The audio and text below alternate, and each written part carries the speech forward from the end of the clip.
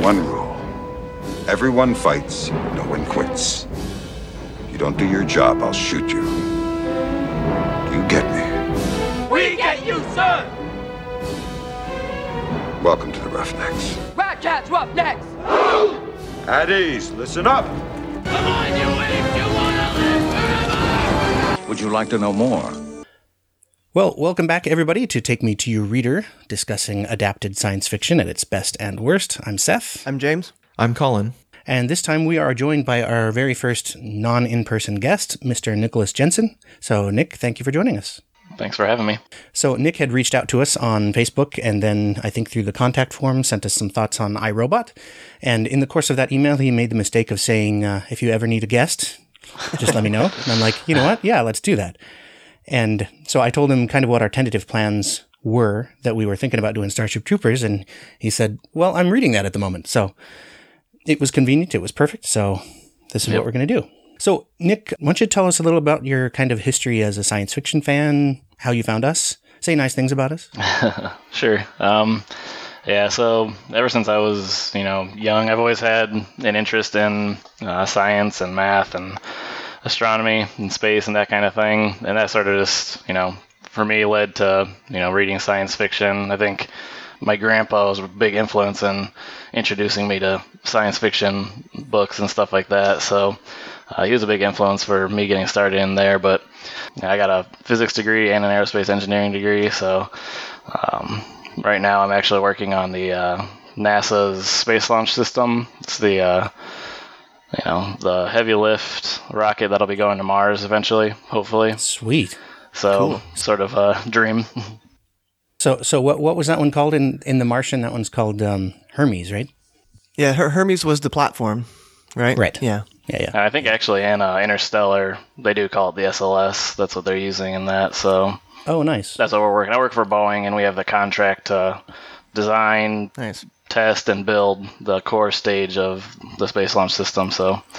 And you're permitted to actually tell us this? Yeah, that's public knowledge. Okay, good. We don't want to get you in trouble. There's some cool videos that maybe I could link to that show, what we're doing and where we're going with all that kind of stuff. So. Cool. Well, definitely send me those. I put them in the show notes. This would be awesome for The Martian. Right? Yeah. Yeah. Yeah. Well, I have a guest in mind for The Martian, but if we need you, we'll call you. Okay. Yeah. Like I said, I have a physics degree and aerospace engineering degree, and I have minors in astronomy and math and stuff. So not any kind of expert, but you can always bounce ideas off me if you need some. Yeah, you're gonna be the guy we ask all the technical questions. Yeah. And I'll maybe make up answers, but hopefully not. Hopefully I know what you're asking. Yeah. So how did you find us? So my twin brother is actually really into podcasts and stuff, and he kind of introduced me to podcasting in general. And one of the first podcasts that I started listening to is called Now Playing, and they do movie reviews. And they have a sister podcast where it's called Books and Nachos. And if they're doing a movie, if they're doing a movie that has based off a book or anything like that, sometimes they'll do the book review in this other podcast. And so I always thought that was really great. And from there, I started looking for specifically science fiction movie podcasts, and I could never find any really good science fiction book podcasts, unfortunately, because I was really interested in that too. And actually, I found my way to the sci-fi movie podcast, and that's where I heard a plug for your guys' show, and I was actually really ecstatic. I think when I first contacted you, Seth, it's like I've been looking for a podcast like this forever, where you talk about sci-fi books, and then the movies was just a bonus, and so it was really great to find your guys' podcast. Cool. Well, I do want to send a plug back to the Sci-Fi Movie Podcast, which everybody can find at sci-fi-moviepodcast.com. And we appreciate their podcast friendship. So I figure almost all of our listeners came to us from them. So Starship Troopers, I guess we can move into actually talking about this. Had any of you guys read the book before? Yes. Not I. Okay. Nope. Okay. I couldn't remember, James, if you had, because I knew you had been agitating to cover this one for a while. Yeah. And I didn't remember if it was based on the movie or the book or a mixture of both. Yeah, I'd read the book previously, and I was all kinds of pissed off that they didn't have the powered armor in the movie, because that would have been so cool. That would have been rad. Yeah. This is one where it was one of my dad's favorite books, and he used to go find himself a copy in like the discount bookstores down at the outlet centers in Lincoln City when they'd go to the coast and then leave it here. And so eventually I'm like, I got to read this book, find out what all the fuss is about. So, Right. So I was also glad that we got to cover it. Yeah. Now, Colin, this one was new for you though, right? I think I'd seen bits and pieces of the movie on like, TNT or TBS, but I've never read the book before. Okay. See, it's pretty rare that James and I stump you and have you read this. It is True. quite rare. Yeah. Now, Nick, you said you hadn't read this one either, right? No, I was very aware of the movie. I own the movie, and I've seen that numerous times, and I was aware of the book, and I'd been meaning to read it for a really long time, but I won't get into my history with Heinlein, but I was sort of not super, super eager to read some of his stuff, but, I really liked the movie. I was like, well, the book's usually better, so I finally found, the book at a used bookstore, sort of like you said, and so I grabbed it and finally got around to reading it just, a couple months ago I started it, and that's when I found your guys' podcast. I sort of stopped while we were in discussions, and so... Now you've made me curious about your history with Heinlein. Have you read other Heinlein books and not enjoyed them? Yeah, I've read a couple. I started with Stranger in a Strange Land, and... Ooh, I've heard that one's a tall pole. Yeah, and I know, That's what she this, and... There it is. I know Starship Troopers and Stranger in a Strange Land are probably his most famous books, and maybe I was a little too young when I read that book because it's got some pretty deep stuff, and I think I was in maybe junior high or something, but yeah, it was a slog to get through. I didn't really super enjoy it, so it sort of put me off of him for a while, and I think I read one other book of his, I think Friday. Did you read a book called Friday? Which I think was I'm not familiar with that one. I think that was a little bit better, but again, I just wasn't super impressed, and there's lots of other books on my queue to read, so that's why it took so long to get around to this. Yeah, one book that's a slog can leave a bad taste in your mouth. I am aware of this. So I don't know if the rest of us have read much Heinlein either. I mean, we read the All You Zombies story for Predestination, and then I also read By His Bootstraps, which was kind of a similar theme in terms of kind of loopy time travel sort of stuff. So I guess right here would be a decent time to say that in the course of doing research for this podcast, I came across the Heinlein Society and just shot in the dark, threw out an email to their president and said, hey, we're going to be talking about Starship Troopers. Do you have somebody who would like to come and, discuss it with us or do an interview or something? And Keith Cotto, the president of the Heinlein Society, graciously accepted. And so I did a Skype call with him earlier, a week ago. And, so I have part of it that I'm thinking of stitching into this podcast and, probably at the end, I suppose, but I'm going to release the rest of the interview as a separate episode because I think there was some interesting stuff in it, and he had all kinds of reading recommendations. So there's some of the juveniles that I definitely want to check out, like Have Spacesuit Will Travel. It's a good title. So, yeah. So why don't we start talking about the book, or do we need to do the story? The story. Are you the story guy, James? Oh, sure. All right. Okay. So the story. We're in the future. I don't know. Did they ever actually give a year, like 2037 or 35 or something like that? I don't remember. Okay. Anyway, sometime in the future, after a kind of apocalyptic sort of war, World War III of sorts, right, between the Chinese hegemon and Russo-America alliance or something like that.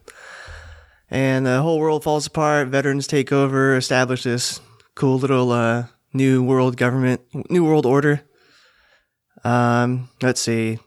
You have two castes of society now, citizens and civilians, and to become a citizen, you have to do federal service. And that pretty much sets up the stage for the world. And I think in the book, we actually start off in interstellar colonies and travel and whatnot. Mm-hmm. So we're already not at war, but kind of like a Cold War situation with the skinnies, I guess. Yeah. We're kind of raiding their cities, letting them know who's in charge, right? Right. Yeah, it kind of drops you in somewhere in the middle of the rest of the narrative of the book. Right. Which I thought was a good move, actually, to drop you in with an action sequence. It was kind of cool. Yeah, it was a good start. Yeah. And then comes along the bugs they start, bombarding the planet. And so we go out after him, and that's kind of about it for the general story. The main character is Johnny Rico. The story follows him, very much follows him, because this is the only thing that annoyed me about the book was any time where it started to get close to another character, the narrative would be like, yeah, we're not going to talk about that, though. Yeah. That's the only thing, and that's what I couldn't tell. At the beginning, I thought it was kind of laziness on Heinlein's part, maybe. But then I realized throughout the story that I guess the focus is really Rico and his story, so veering off to other characters might be distracting, I suppose, or something.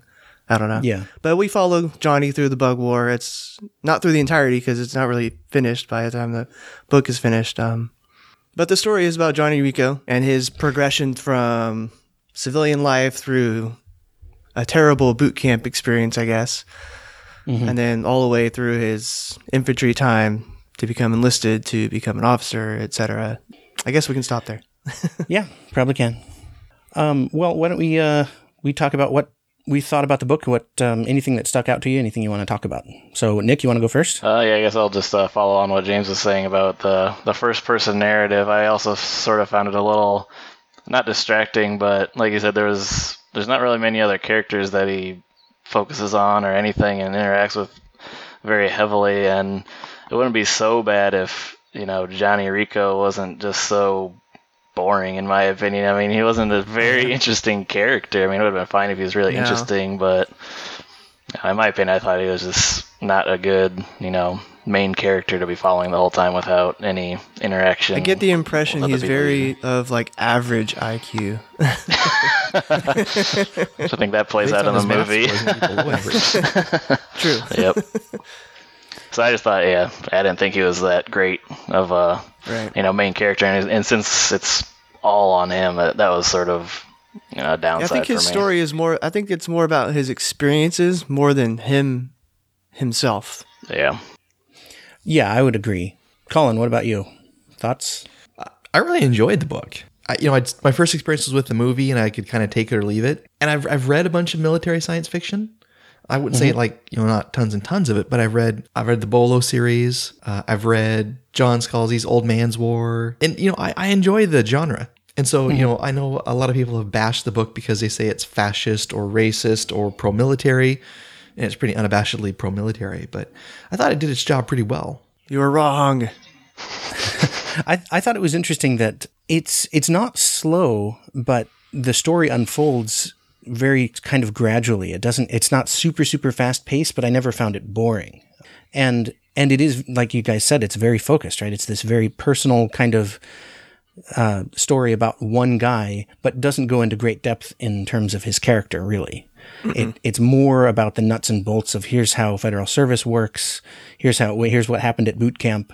It's kind of like a journal almost, only less personal somehow. Yeah, I thought that the second half was actually pretty slow. I enjoyed the first half, and I was not, super concerned with the pace. Not a lot of action going on, but that was fine. I was interested, and I thought just, the second half should have been picking up or kept that pace, and I thought it slowed down a lot in the second half. But I think that may be a consequence of the first chapter is pretty cool and kind of fast paced, and introduces you to the concept of the powered armor and the mobile infantry and rocket launchers with nukes on them, which sounds awesome. But yeah, then it does slow down a bit. I didn't find it to be a slog, but I thought it was interesting that it felt like it was a longer book, even though it's fairly short. It read like a longer book somehow. I don't know. Well, it could be a problem with putting all that action up front, right? The thing about the tactical nukes on the rocket launchers, in Albuquerque, New Mexico, they have the National Nuclear Energy Museum, and they have a bunch of weapons as part of their collection, and they have one of those. Nice. What? A handheld tactical nuke? Yeah. Does exist? Yeah. I mean, maybe it was Jeep mounted. Probably. Well, I know they made backpack nukes. I got to say, I think it's cool that our guest is a rocket scientist, and the guy that Seth interviewed is he's a ray gun engineer. He's a ray gun scientist. Yeah. Yep. And we're all just silly computer scientists. That's right. We're just a bunch of geeks. Why don't we can kind of talk about some of the kind of controversy about it. I think one of the problems with the book being so focused on Rico and his experiences is that it does make the book seem to be militaristic, and that the military is the only way you can perform a federal service and become citizen, right? And I don't think that's actually the case. Right. No, so I was actually kind of rereading the sections on federal service, and yeah, it's all technically military, but it's not all combat positions. Right. So, you know, he was talking about how he didn't want to be like a guy digging trenches or... Right. He didn't want to be a CB, because that's what CBs do. What's a CB? A CB? It's the military support wing of the Navy. They go to... Okay. Like in World War II, they would go pre-stage, or they would follow the Marines and build like air bases on little islands and stuff like that. They're like the military engineers, right? Yeah, they're military engineers. Yes, James is our token veteran, so he's the only one who's allowed to vote, according to Heinlein.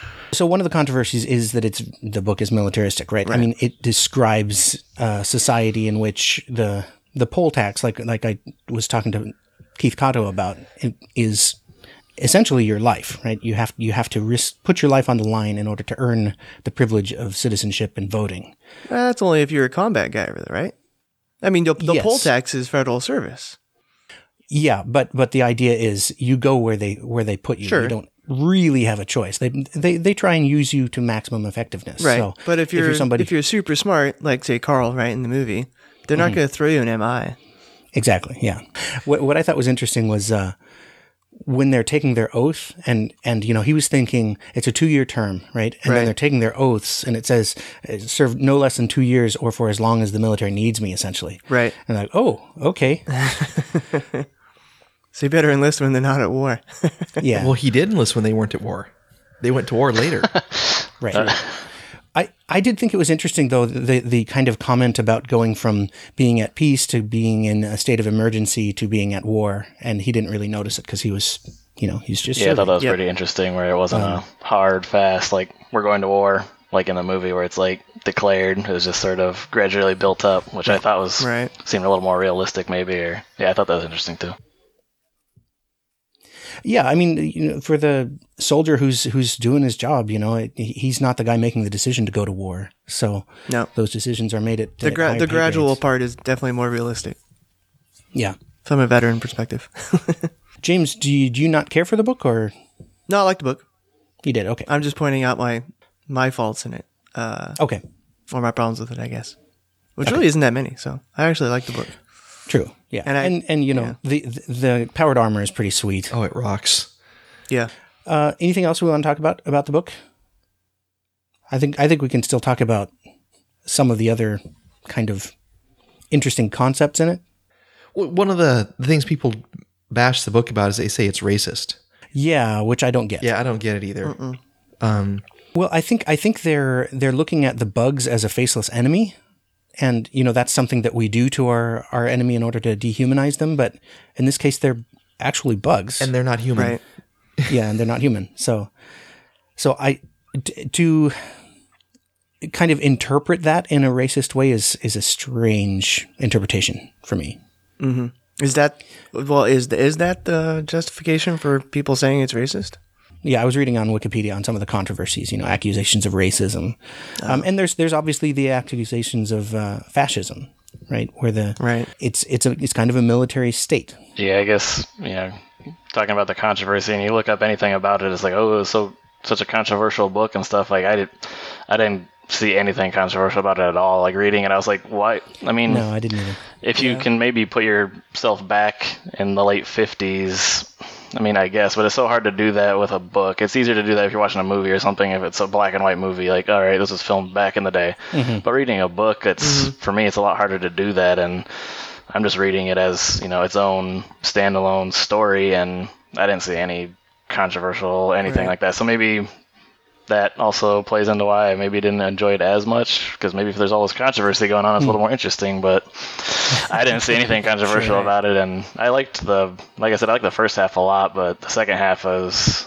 especially when there's like a whole chapter where he's just describing military ranks and the organization of the military, and it's like, I don't need you to describe this in such detail as this. Yeah, I told my wife a couple times. I was like, man, if I wasn't doing this podcast, I'd probably put this book down. And I've only done that a handful of times in my entire life. I finish books. I'm sort of stubborn that way, and I was struggling to get through it for me. I don't know why, but I actually found that part interesting because I had been in the Navy, so I was like comparing it. I'm like, oh yeah, it's kind of like this, kind of like that, kind of not like that. Yeah, I figured you would have a different perspective on it. Although, the MI grunts, of course, didn't have much nice to say about the Navy. Right.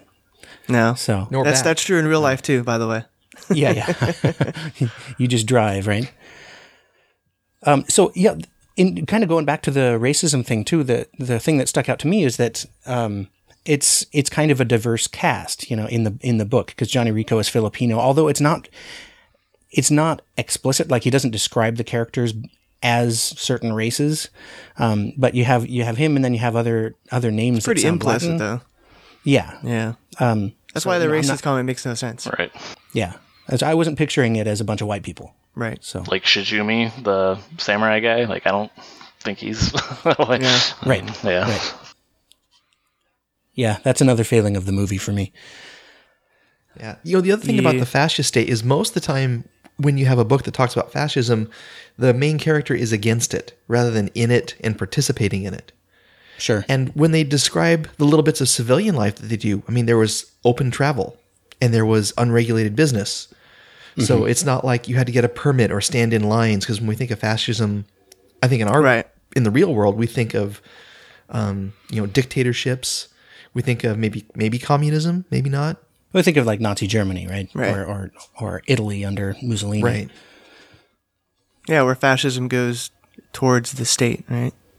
So one of the other things in the book that sticks out and is commonly picked upon is the idea. A couple of things. One of them is the corporal punishment that they show, Yeah.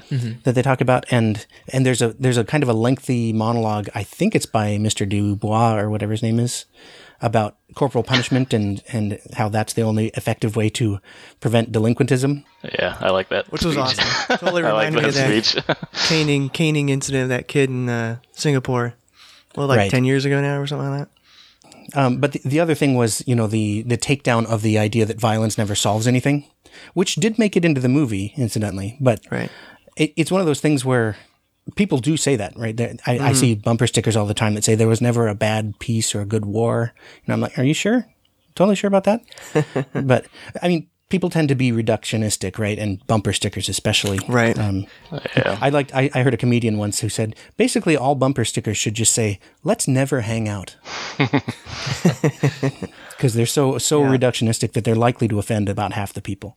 Yeah, that was two of my favorite parts of the book, actually, were in his, what was it called, the history of moral philosophy in school, and then again when he's in officers training. I thought those are more of the interesting parts of the book when they have those kind of deep discussions, and I thought that that speech good that you're class to talking have. about, you're talking about in his high school class, where they're talking about how in our Western cultures, the rampant overpopulation in prisons was because we couldn't deal with juvenile delinquents and stuff like that, and he Right. equates it to training a puppy, which I just got a puppy, Right. so I know what he's talking about there. But I mean, I sort of was siding with him when he was talking that way. It was just like, you don't do anything to anybody and you expect them to change when they turn 18. It is sort of Right. completely unrealistic. So I liked that. And again, later. I think sometimes the book is criticized because they figure that those rants, in that class are definitely Heinlein's philosophy, where I don't think it's necessarily the case. I mean, an author can put words in a character's mouth and have them be sort of a, well, here's my opinion slanted a little bit, or, he can do whatever he wants. It doesn't have to be his actual philosophy. More of a thought experiment, right? Not Right. Yeah. It's speculative. speculative fiction. Yeah. Okay. About wrapped on the book. Anybody got anything else? I just wanted to mention another part that I did like was the that doesn't get talked about in the movie was the Canine Corps. I thought that was really interesting. They have Right. a person mentally, psychically linked with a dog, and I thought that was a really cool concept. And they talk about it earlier and that, if the dog gets killed in combat or something like that, then it really messes up the human because they're psychically linked or mentally linked. Sure. That was really cool. And then at the end of the book, they talk about when the dogs they were used as scouts, and they would see the bugs, and they had some sort of suiciding mechanism that they could trigger, and so they just get super freaked out when they saw the bugs and kill themselves. And they just kind of mentioned that in a blip, and they never. I don't know if you're supposed to call back to the beginning and think about it, but they never talk about how all of these people that all these dogs were linked to would totally be messed up for a long time after that. I thought it was pretty interesting, and they didn't really hit on that again, but I thought that was really interesting. Kind of made me think of A Boy and His Dog. Right. Yeah, that was another one we dearly loved. So I think it's probably time to start talking about the movie. One of the things that Where to found start? out. Yeah. It wasn't originally based on the book. It's a similar Right. story to what we talked about iRobot, where it was based on a different script. Yeah. Or a different, like a spec script or something. And then they're like, oh, hey, by the way, we have the rights to Starship Troopers. And part of it, as I understand it, and Keith Cotto talked about this on our interview, was that the script for the screenplay for that other movie that they were going to make was so derivative of Starship Troopers that people would have gone, oh, that's a total ripoff. And so it sort of made sense to slap the Starship Troopers name on it, but it doesn't really adapt all that much of the book. And that and it really makes sense when you read the book and then watch the movie, that's how it feels. They took names and sort of the situations and stuff, but yeah, There's bugs. Yeah. They're totally different though. In the book, they're intelligent and have There's bugs in the Federal right Service. in the book they have weapons and ships, and they're intelligent and different. But yeah, so that makes sense that it was a different script to begin with. You get the impression that all the ships wouldn't bunch up right outside the planet's atmosphere and run into each other. Right.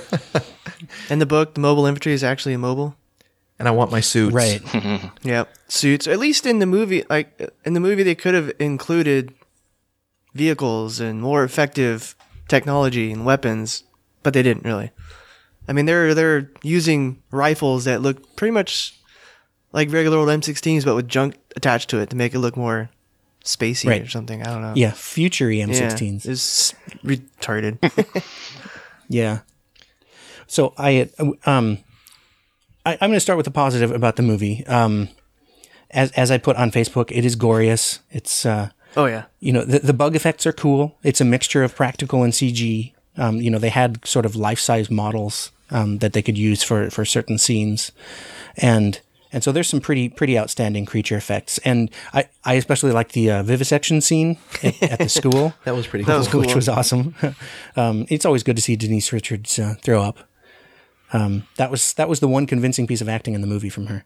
But yeah, so for me, like some of the effects, and just in terms of watching it for spectacle and kind of a dumb movie, I did enjoy it on that level. Yeah, I agree. I just watched it last night, and I was actually really surprised how well the special effects hold up. Like I said, I've watched it a lot, but not in a couple of years maybe, and I was actually really surprised how well the effects hold up, and I thought they were really good. And as far as that goes, I think making the bugs a little simpler and not having the different warriors and workers and having intelligence Right. and them have weapons and stuff, I thought it was actually probably, again, maybe not a conscious choice since they were doing this already before, but it'd probably be a lot easier to do with the technology that they had and stuff. So Right. Yeah, I think pulling off the bugs was certainly easier than pulling off the suits at the time, and so I understand that choice, and so I don't ding the movie too much for that. But it is the thing that you kind of look for when you see Right. that movie, right? Well, if they didn't include the suits, at least they could have had something else. Better guns, tanks, anything. Yeah. What I found interesting was how ineffective the rifles were against the bugs, except for when they were effective. Well, they're effective if you can get 30 people surrounding him. I was gonna say, I made that comment when we were watching. I was like, if Carl Doogie Howser can take one down with a couple shots in the cage, like why can't these actually Right. military infantry do it without shooting them 100 times? Right. Yeah, and at various times their guns seem to be more effective than at others. Right. So after I had posted that on Facebook that this movie is glorious, my sister Megan had commented that she loves the movie, and so does her husband, and our dad loved it as well. And then Michael Simshauser had said, Verhoeven loved his squibs. Yep. And then we also had a comment from Christina Leathers, said, love that movie, LOL. So a lot of people seem to enjoy it on the... It's definitely one of those like cult classic Action type movie. things, right? My two favorite Yeah. things are the bad acting and the great effects. Oh, see, now I'm going to disagree with you there. I enjoy it as a dumb action movie, but I think I could have really enjoyed it if they had not had such bad acting. No, the bad acting is so bad, it's good. I wrote down while we were watching the movie, Denise Richards can bad act a smile. So yeah. I do think too that the movie would have been improved by eliminating the love square thing that they had going, where you had Right. Johnny loves Carmen, and Carmen likes two guys, and Dizzy loves Johnny. I And wasn't a Carl's fan. just stuck in the middle. Poor Doogie. Right. Yeah. Yep. Colin, comment on movie. Yeah. It's a dumb action movie. You know, it adapted a thoughtful book with political commentary and, you know, philosophy and thought, and made it a big dumb action movie where, you know, you're taught to shoot guns in a certain way that don't work unless you need them to, and yeah. Mm-hmm. Are you saying the sarcasm felt completely flat? Yeah. Or the satire, I guess. Yeah. Satire felt completely flat. Yeah, I didn't get Yeah. it. No, me neither. Actually, when Seth had told me it was supposed to be a satirical or something like that, I was like, really? Didn't really seem like it was. It just seemed funny and stupid. Yeah. So, I mean, in the show notes, I'll put a whole bunch of articles from different perspectives, because there's a large range of opinion on this movie. Either Right. it's just a complete piece of crap, or it's this brilliant satire that nobody understands. If nobody understands it, it can't be that good. Right. Well, I mean, we've seen other Verhoeven movies, right? Total Recall was awesome. RoboCop is awesome, and Right. RoboCop definitely has some satire in it, and it works. I think it works that in way. RoboCop. Yeah. So in this one, you have the kind of fascist imagery in the film. Right. You have the uniforms that look like SS uniforms, and you have all the little propaganda films that go on. Right. And of course, you know, we used propaganda films in World War II. Oh, sure. You know, we're doing our part. Let me, as an aside, my favorite part in the movie is actually when the kids are all stomping the roaches, and they're like, "We're doing our part too." Y'all look the same. And the girl's maniacally laughing in the background. Yeah, Those are some gnarly, huge bugs too. yeah, they were good They had ones. to import those. They get pretty good sized bugs in real life. Yeah, I mean, if this is supposed to be in South America, they've got some Yeah. quality roaches there, I think. I think they got some quality roaches probably in Alabama, too. I saw a huge beetle the other I know day. they do in South Carolina. Yeah, I spent some time in Texas, and those were not outsized examples of what you would see in Texas either. So, exceptions. I said the acting is pretty terrible. Casper Van Dien does nothing for me. Denise Richards, I think, is awful. Ooh, is your exception Michael Ironside? Michael Ironside, of course, is always awesome. Clancy Brown is the other bright spot. You know, I love the way he throws the knife through the guy's hand and then calls for the medic. You know, breaks the guy's arm. Medic. So that was cool. And you know, the girl who played Dizzy, I thought did a pretty good job. And I had a really, really hard time understanding how Johnny was more attracted to Carmen, because I Right. thought Dizzy was much, much prettier. Love is blind. I guess there's a plot hole in the movie that I wanted you guys to weigh in on. Just one? Okay, one major one, like my major gripe. They're at war with the bugs, presumably quite a distance away, right? Yeah. And yet the bugs successfully launch a meteor at Buenos Aires in, you know, weeks or months. Right. How's that work? It doesn't. Telekinesis. Even so, how do you get up to the speed to get from Klendathu or whatever it is to Earth? Yeah, I think that's a part of the movie that obviously it's a plot hole, or you know, you read some of those articles that you linked. You know, there's some sort of a big conspiracy that you know it was actually the humans used it to incite As a pretext incite for the war. war. That wouldn't be the first time that's Logistically it makes exactly, and logistically it makes more sense because Klendathu's on the other side of the galaxy. There's no way that they could do that without some sort of a faster than light travel. Or I read somewhere that somebody thought that they had wormhole technology, which Right. that would make more sense. But there's no hints of that or anything in the movie at all. Yeah, there's nothing in the film that would justify that interpretation. Right. So But I did, in the show notes, and I sent it out to you guys, that Reddit fan theory about that the Denise Richards character deliberately nudged that I saw that. that asteroid off course, and that's what landed in Buenos Aires. I thought, you know what? That's kind of plausible. interesting, but it still has holes too. Yeah, if she hadn't bumped up against it, it wouldn't have had a different course. Right. Yeah, their economy was falling flat. They needed to stimulate it by war. I wish there was a little more to back that theory up, because I like that theory. But if you look at it, that doesn't hold Yeah. up either. Because Yeah. Yeah. It's a fan theory. but I like that. It does kind of remind me of a conspiracy theory I read about Pearl Harbor in World War Yeah. II. Yep. That was planned or staged or something. Or that, Roosevelt knew it was coming and let it happen because he needed the pretext for war. Right. Which I don't buy, but No. Well, there's that 9/11 truthers thing too.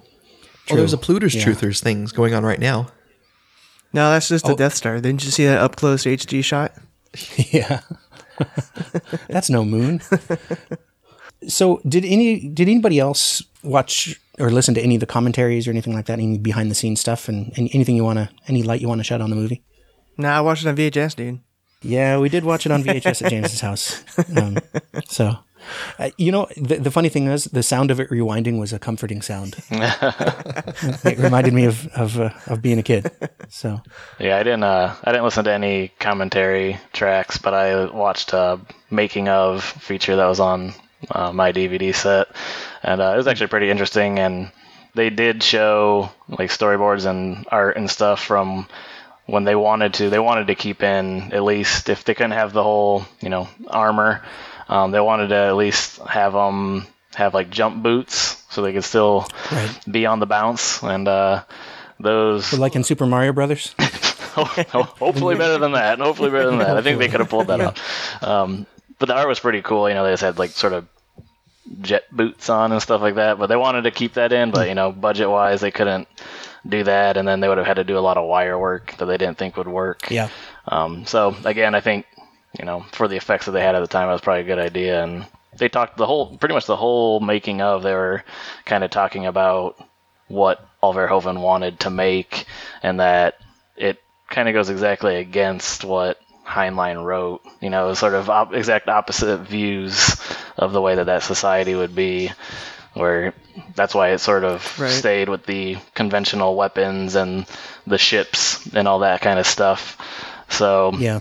he wanted it to harken back to World War II and everything like that, because, he was a civilian during World War II and everything, and they're like, maybe they shouldn't have given it to him to direct this. So New. Kind of a backlash. Yeah. Well, and as I understand it, Verhoeven actually started reading the book and lost interest and didn't like it. Right. yeah. So I did listen to the director and writer commentary on the DVD yesterday, and he said straight out that the message of the movie is that war makes fascists of us all, which I think is a bumper sticker. I mean, it's reductionistic. It's such an absolute statement that I'm like, Right. that is not possibly true. If you changed it to give it a little nuance, war can make fascists of us all, then I'm like, yeah, okay, I buy that. But Not that it does. no, but I don't think every war is a good war, but I don't think every war is a bad war either. Right. Yeah, I mean, so what I gathered from that behind the scenes was that it was to be a big satire the whole time, and like you're saying, some people are claiming that it's this brilliant satire, and I don't know if I agree with that, but I think if you watch it when you're younger, like I did when I first saw it, it's like, oh, it was just good kind of action. Boobs, bombs, Yeah. bugs, cool. And then when you're a little older, you can obviously see, three yeah. When you're older, you can see some of that, Leni Riefenstahl, Nation's Pride, propaganda, satire. So you can see that, but I don't know if it's super brilliant or anything like that. What I thought was the book, the kind of theme of that is what is the cost of authority, right? Authority and responsibility. There was that interesting kind of interplay in there. And so if the book is about the price of voting, the movie And they actually said this on the commentary. The movie is about the price of sex because Johnny goes into federal service to follow Carmen, and then Dizzy goes in to follow Johnny. So, And Dizzy dies right after they have sex. right. Yep. That's one of the tropes, right? Sex kills. Right. I did like her death scene. Me and my wife both commented on it that it was, it wasn't pretty at all. It was pretty undignified, and I thought that was something you don't see a lot. And I thought it was, sort of refreshing to see a sort of messy death scene. She looks pretty gross. So Yeah. So evidently, on the commentary, they talked about kind of the audience reaction to Carmen because of the whole love triangle thing, because she couldn't decide if she wanted to be with Johnny or wanted to be with whatever the other guy's name was, and the fact that she dumped Johnny, then the audience totally turned on her and couldn't get behind her.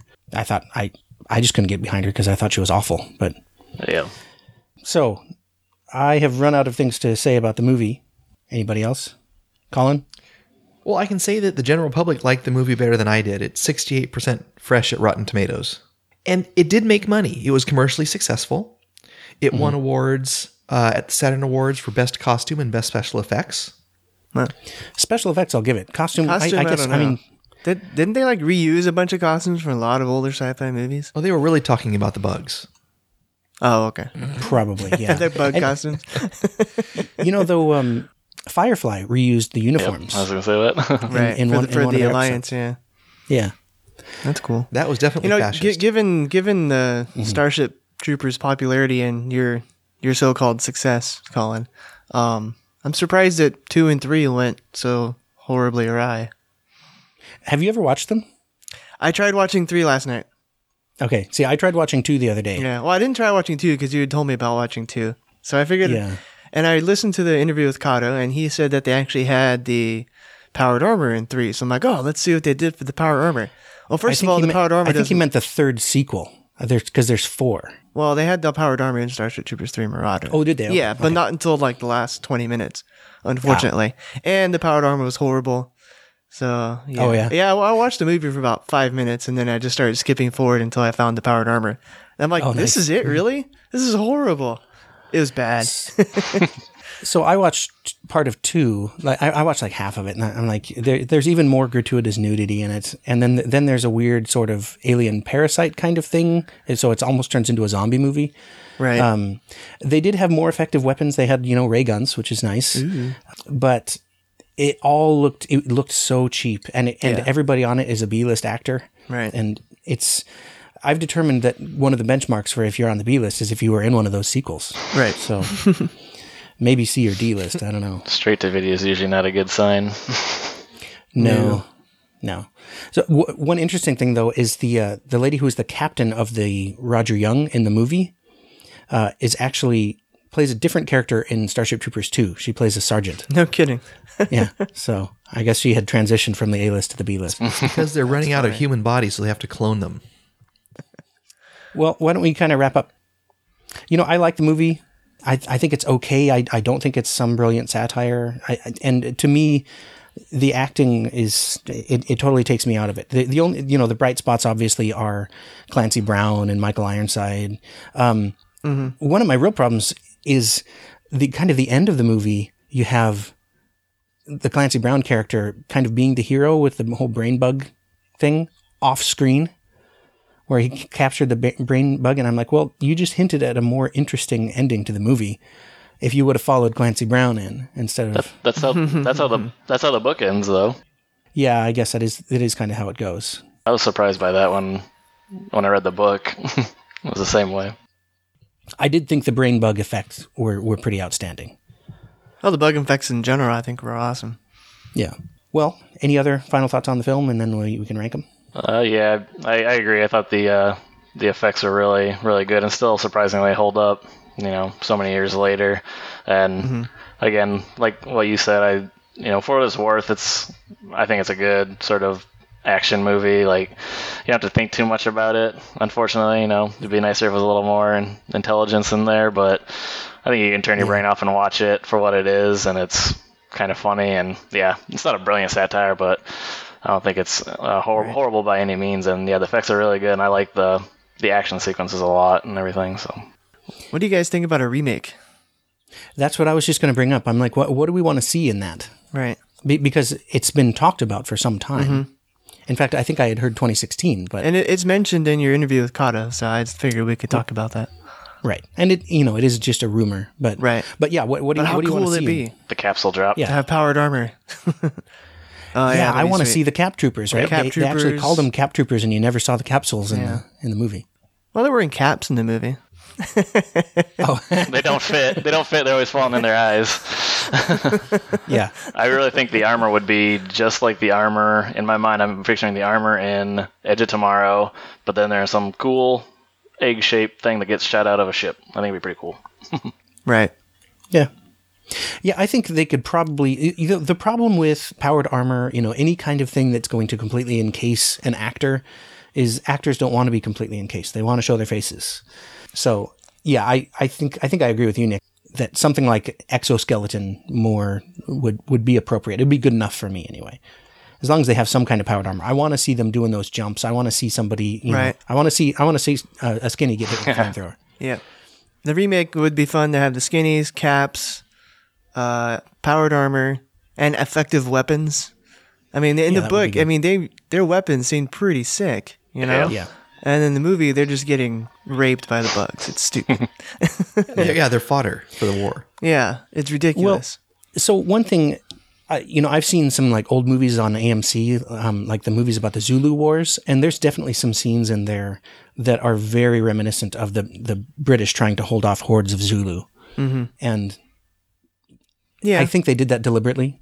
Sure. So it was interesting, at least to me. But if you haven't seen those movies, then you'd miss Right. that. Well, there is something to be said for numbers, right? That's kind of what that illustration is. Right. Yeah. Colin, what do you think about a remake? What do you want to see? I think you guys hit it. It can't be a satire. Maybe you should have a dissenter, someone that would debate against Johnny and Dubois.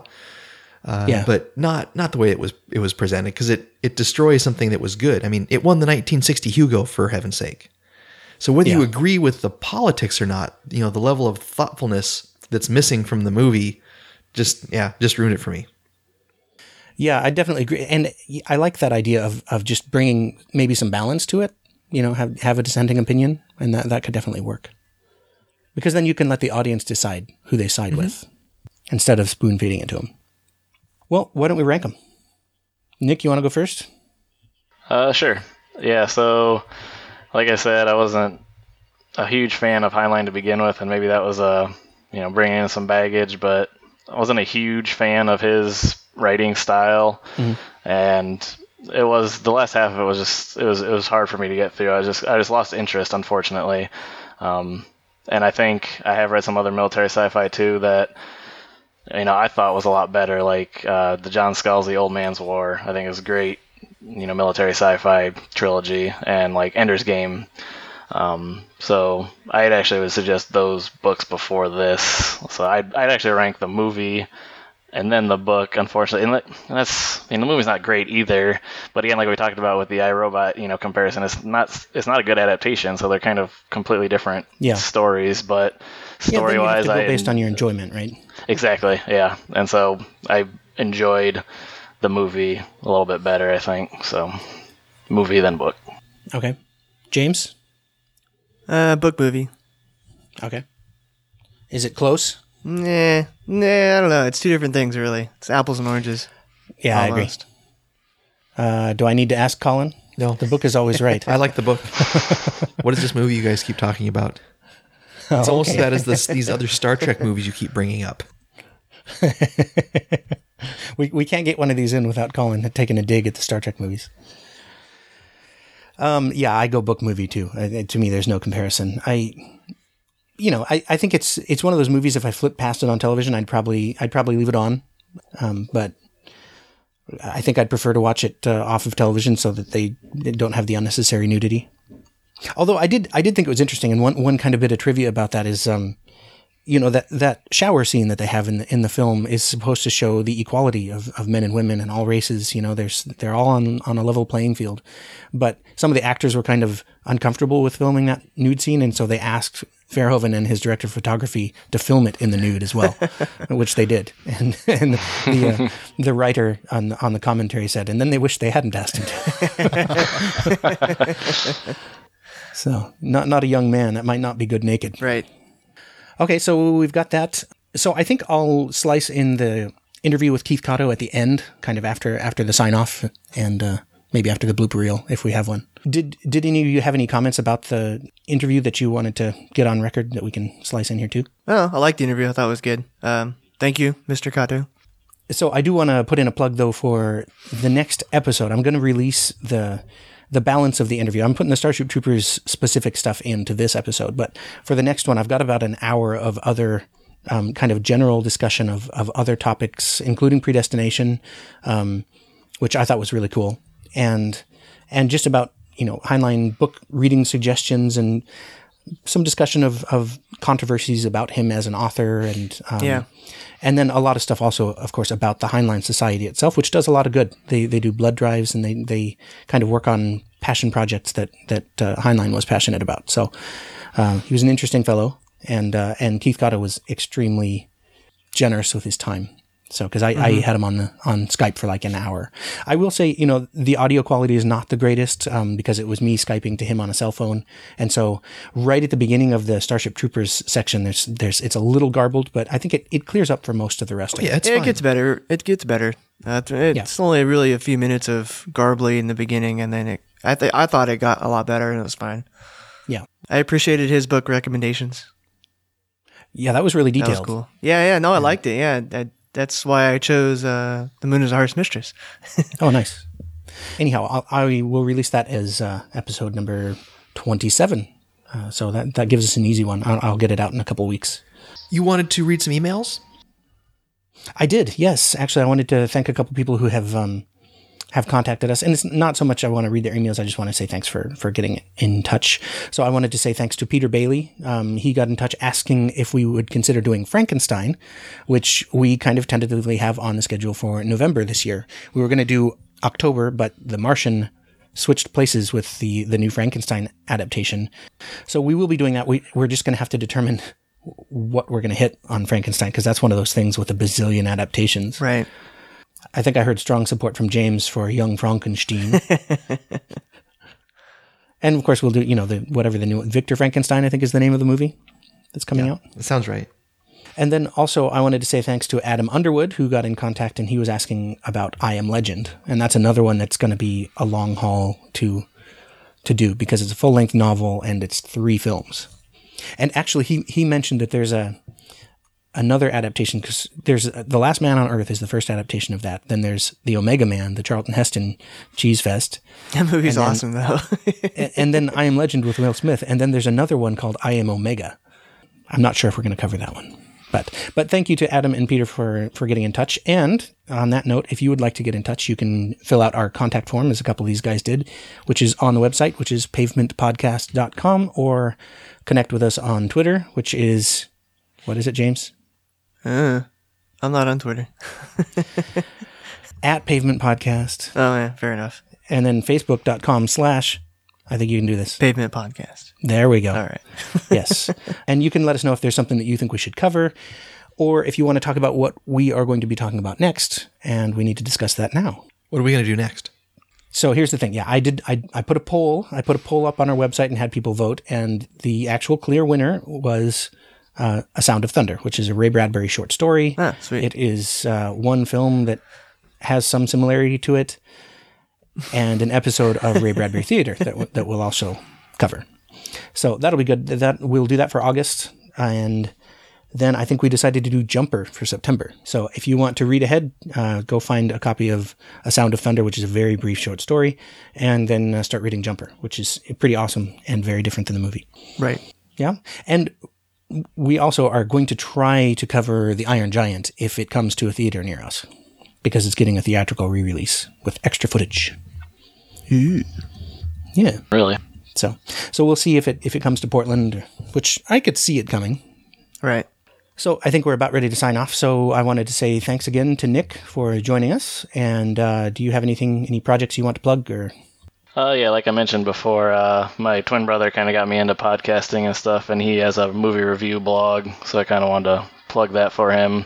On Facebook, it's BJ's Movie Review, or you just go to bjsmoviereview.blogspot.com. He just does short reviews of movies. Some of them are video, like 10 minutes.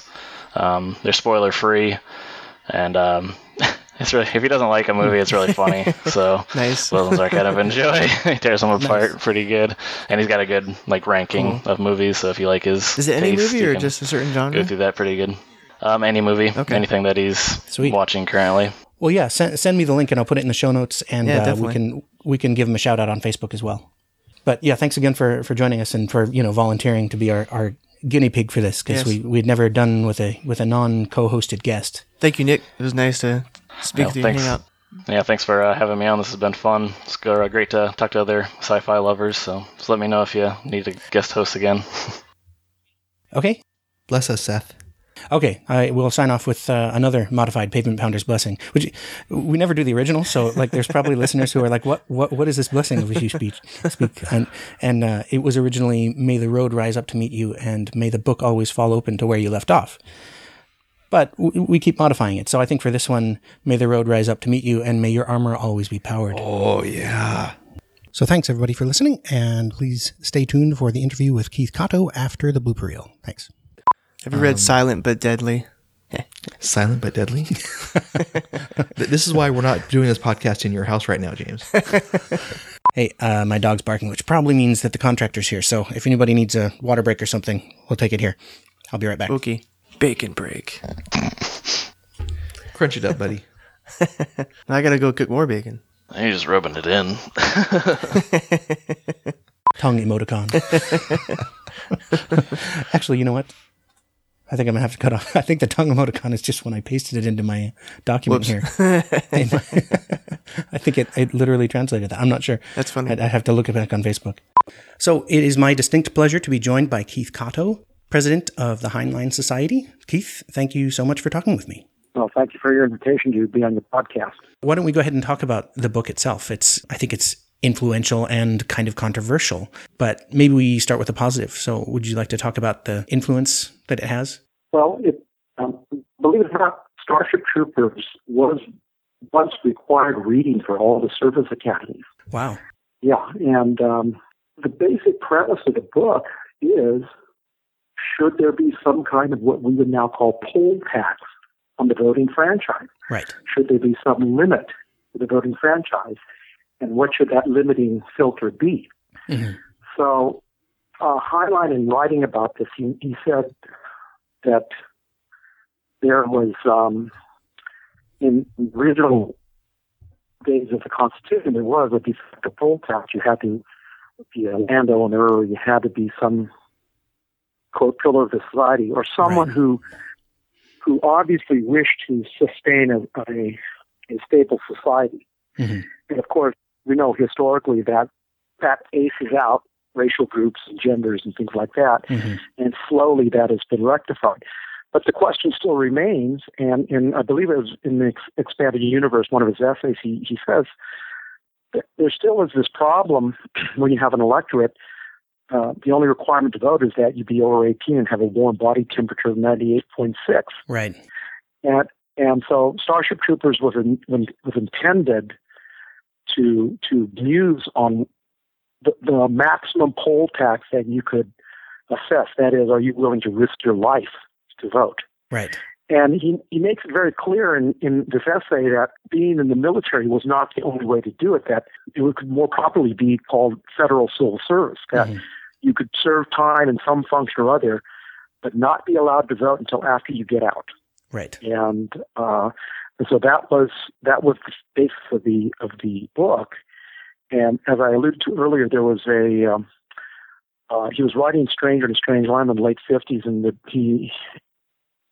there came upon this decision by Eisenhower to limit nuclear tests. Mm-hmm.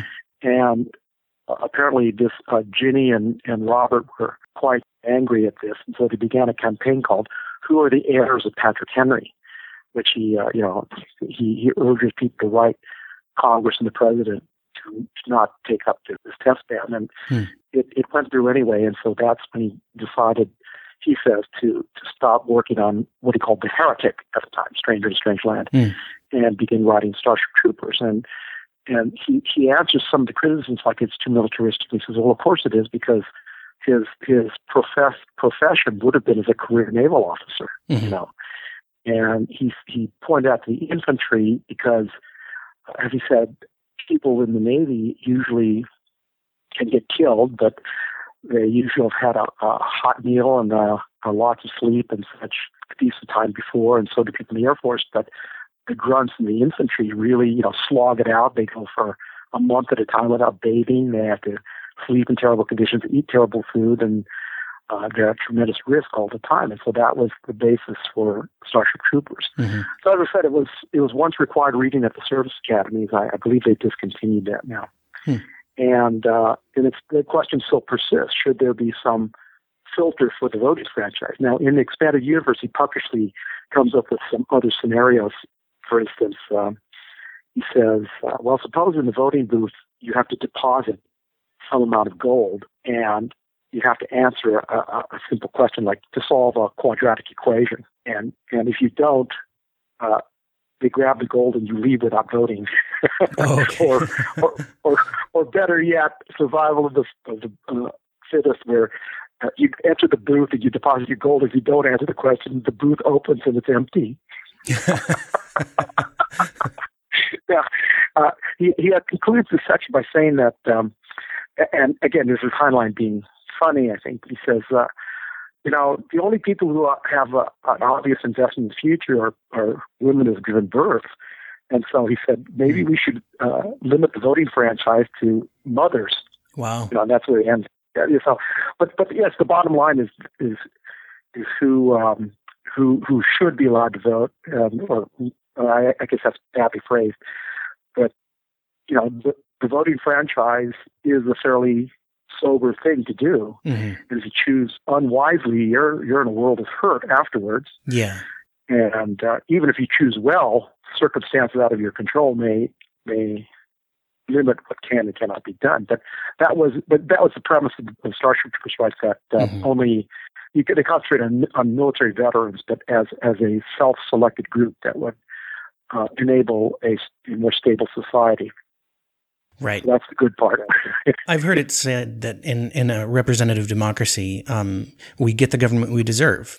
And I like that notion in Starship Troopers that there's a responsibility that goes along with that authority. And I don't know why that's controversial. I know that the militarism angle offends some people, and I think that's what happened with Paul Verhoeven, which we'll get to. Right. So so that was what I can come up with on top of my head on the good part of it. No, yeah, that's great. So shall we go to the bad part, or? Yeah, I suppose. I mean, I've seen people doing analyses of the book that it promotes racism because it kind of takes the face off the enemy, and dehumanizes them. Well, of course, they're bugs, they're not human. And so I think that's kind of I'm not sure where that comes from. The race charge is always thrown at you. I once thought that the last resort of the intellectually benighted, because it's an easy charge to throw out. It's very difficult to rebut.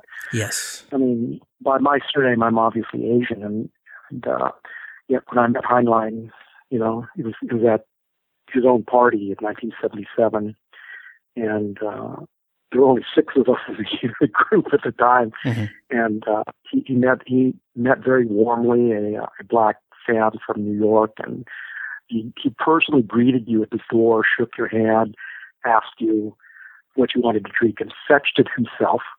Right? They told all these funny stories about Apollo 11, Apollo 12, and such like that. And if there's one word that described Heinlein and his wife, was gracious.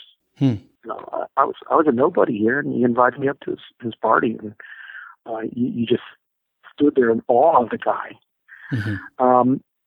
I think so racism. Well, you're right. The protagonists are bugs. So, right, but when you look at the mobile infantry, it's very multi-ethnic. Johnny Rico is Filipino, and you have other names that sound Latin, and so I think it's a strange charge to say that somehow he was racist. Right. And then with the misogyny thing, the fact that the top pilots in the Navy are all women, I thought was fascinating. Well, actually, that's consistent with a comment he made on the Apollo 11 telecast. This was a telecast where he was on the West Coast in Los Angeles, and Arthur C. Clarke and Walter Cronkite were on the East Coast on the landing of Apollo 11. And by the way, the Heinlein Society has a copy of that tape that we're allowed to show at conventions, but we're not allowed to disperse because it's still owned by CBS News. Oh, wow. Anyway, there's he talks about how the entire human race would move into space, and that he said at that time he felt, that women pilots, and he cited the American Olympic ice skater Peggy Fleming by name, would make excellent pilots. Right? And it goes to a shot of Clarke. He's sitting there with this kind of, okay, Bob kind of expression, and so, but, I thought he was very prescient in that. And so it was very obvious that was the opinion he held. And again, this Spider Robinson, rah, rah, rah article, he makes the point that he feels some people are upset about Heinlein's attitude toward women because he acknowledges men and women are different. Really? Yeah, and that is somewhat controversial today. So. Yeah, I don't see why that should be. But I don't either. By the way, in other Heinlein stories, there are other ethnic characters. I mean, in Sixth Column, which apparently was highly influenced by World War II, there's a story idea by John W. Campbell. He actually has a character named Frank Roosevelt Mitsui, who's highly pivotal in the end of the story. All right. In Tunnel in the Sky, the main protagonist, Rod Walker, is black, and not many people know it. He actually has a note in the archives that says so. And there's a little clue. There are two little clues in the story itself. One is he mentions there's another character, an African girl named Caroline, and Rod says to his own sister, Caroline looks like you, right? So yes, he would slip these in every now and then. And as I said, I don't know if he was forced to change them because of editorial direction or whether he just subconsciously kept it under wraps. But he would do that every now and then. So race issue, as I said, is kind of hard to swallow if you know who the man is, and who knows why. Well, so when we get to talking now about the film adaptation. From what I understand, Verhoeven never even finished reading the book. As I understand it, it was actually based on a different screenplay, and they pretty much just kind of slapped the Starship Troopers label onto it, much in the way that the iRobot film was based on a previous script and sort of superficially turned into iRobot. But some of the costume design in Starship Troopers is very obviously redolent of Nazi imagery. The uniforms that some of the characters wear look like SS uniforms. And so that fascism and racism thing, to me, it completely falls flat. For one, the cast is completely whitewashed. When you actually look at the ethnic makeup in the book compared to the film, everyone's white. And that just bothered me. I thought if you're going to try to do something to protest what you find objectionable in the book, you should at least mirror the things that are undoubtedly good, like the ethnic mix. Mm-hmm. Well, when I mentioned the origin meeting at WesterCon of the Heinlein Society, it was at that same WesterCon, if I recall, that film clips of the upcoming Starship Troopers were shown. Mm-hmm. And I seem to recall the producers saying exactly what you said, that there was a different script in play, and this is entirely my conjecture now, that when, they have a legal department that checks to make sure that you're not violating copyright, and someone, I would guess, pointed out that this is much too close to this Heinlein story. Mm-hmm. And so the most expedient thing would be just to buy the rights to the story, and then once you have the rights, you can do whatever you want with it. Right. I agree with the Nazi imagery and the racial composition of the film.